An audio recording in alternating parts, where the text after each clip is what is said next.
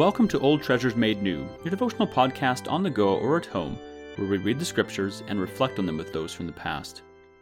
Today we'll be reading Matthew 26, verses 1 to 13, and then through J.C. Ryle's expository thoughts on Matthew.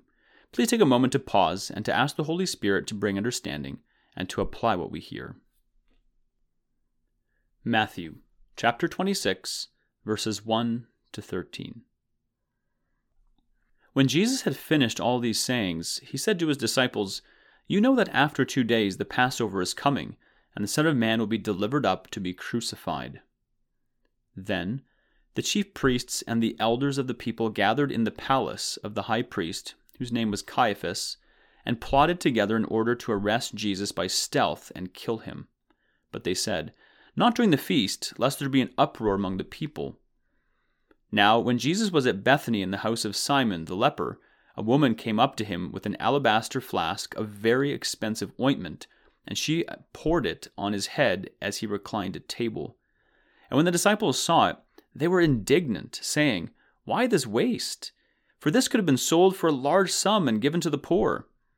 But Jesus, aware of this, said to them, "Why do you trouble the woman? For she has done a beautiful thing for me. For you always have the poor with you, but you will not always have me. In pouring this ointment on my body, she has done it to prepare me for burial. Truly, I say to you, wherever this gospel is proclaimed in the whole world, what she has done will also be told in memory of her." This is the word of the Lord. We now approach the closing scene of our Lord Jesus Christ's earthly ministry. Until now, we have read of his sayings and doings. We are now about to read of his sufferings and death. Until now, we have seen him as the great prophet. We are now about to see him as the great high priest. It is a portion of Scripture which ought to be read with peculiar reverence and attention. The place which we stand is holy ground. Here we see how the seed of the woman bruised the serpent's head. Here we see the great sacrifice to which all the sacrifices of the Old Testament had long pointed. Here we see how the blood was shed which cleanses from all sin, and the Lamb slain who takes away the sin of the world. We see in the death of Christ the great mystery revealed, how God can be just and yet justify the ungodly. No wonder that all of the four Gospels contain a full account of this wonderful event. On other points of our Lord's history, we often find that when one evangelist speaks, the other three are silent, but when we come to the crucifixion, we find it minutely described by all four. In these verses we have now read, let us first observe how carefully our Lord is to recall the attention of his disciples to his own death. He said to them, "You know that after 2 days is the feast of the Passover, and the Son of Man is to be betrayed and crucified." The connection of these words with the preceding chapter is exceedingly striking. Our Lord has just been dwelling on his own second coming in power and glory at the end of the world. He had been describing the Last Judgment and all its dreadful accompaniments. He had been speaking of himself as the judge before whose throne all nations would be gathered. And then at once, without pause or interval, he goes on to speak of his crucifixion. While the marvelous predictions of his final glory were yet ringing in the ears of his disciples, he tells them once and again of his coming sufferings. He reminds them that he must die as a sin offering before he reigned as a king, that he must make atonement on the cross before he took the crown. We can never attach too much importance to the atoning death of Christ. It is the leading fact in the Word of God on which the eyes of our soul ought to be ever fixed. Without the shedding of blood, there is no forgiveness of sin. It is the cardinal truth on which the whole system of Christianity hinges. Without it, the gospel is an ark without a keystone, a fair building without a foundation, a solar system without a sun. Let us make much of our Lord's incarnation and example, his miracles and his parables, his works and his words, but above all, let us make much of his death. Let us delight in the hope of his second personal coming and millennial reign, but let us not think more even of these blessed truths than the atonement on the cross. This, after all, is the master truth of Scripture, that Christ died for our sins. To this let us daily return.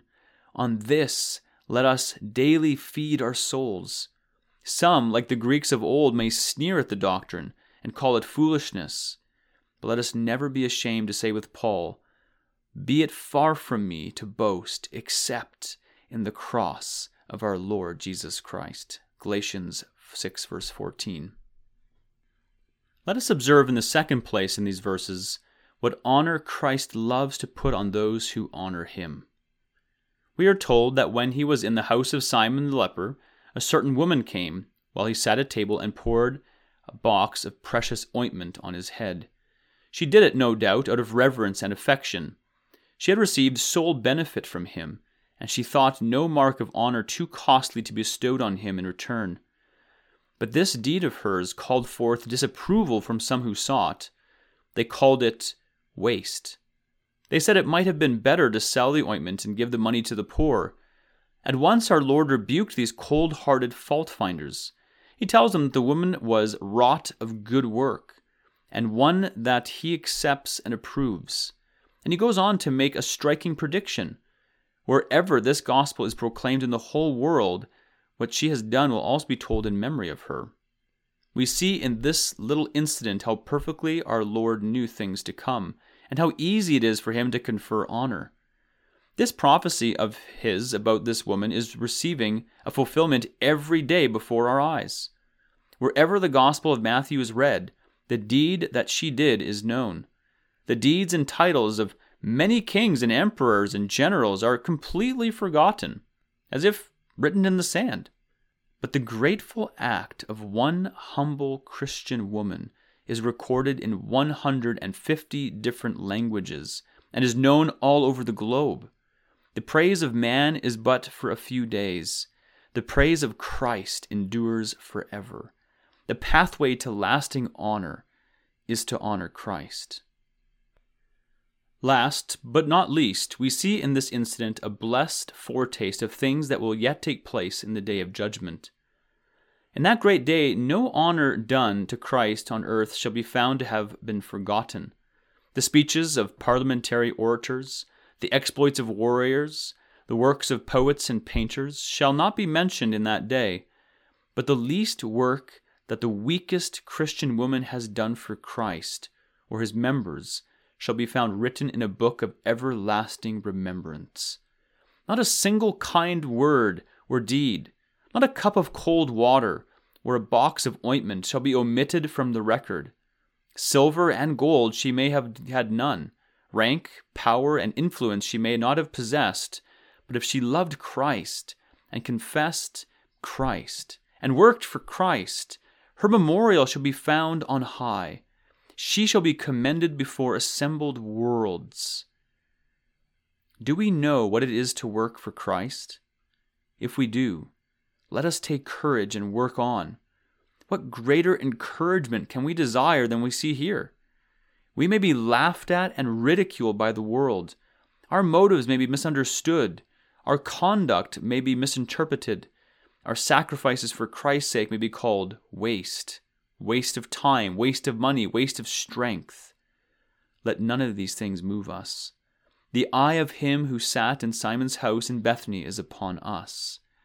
He notes all we do and is well pleased. Let us be steadfast, immovable, always abounding in the Lord's work, because we know that our labor in the Lord is not in vain. 1 Corinthians 15:58. That is the end of Ryle's expository thoughts for these verses. Let us carefully consider what we have heard today, and may the Lord be pleased to bring the growth for his glory.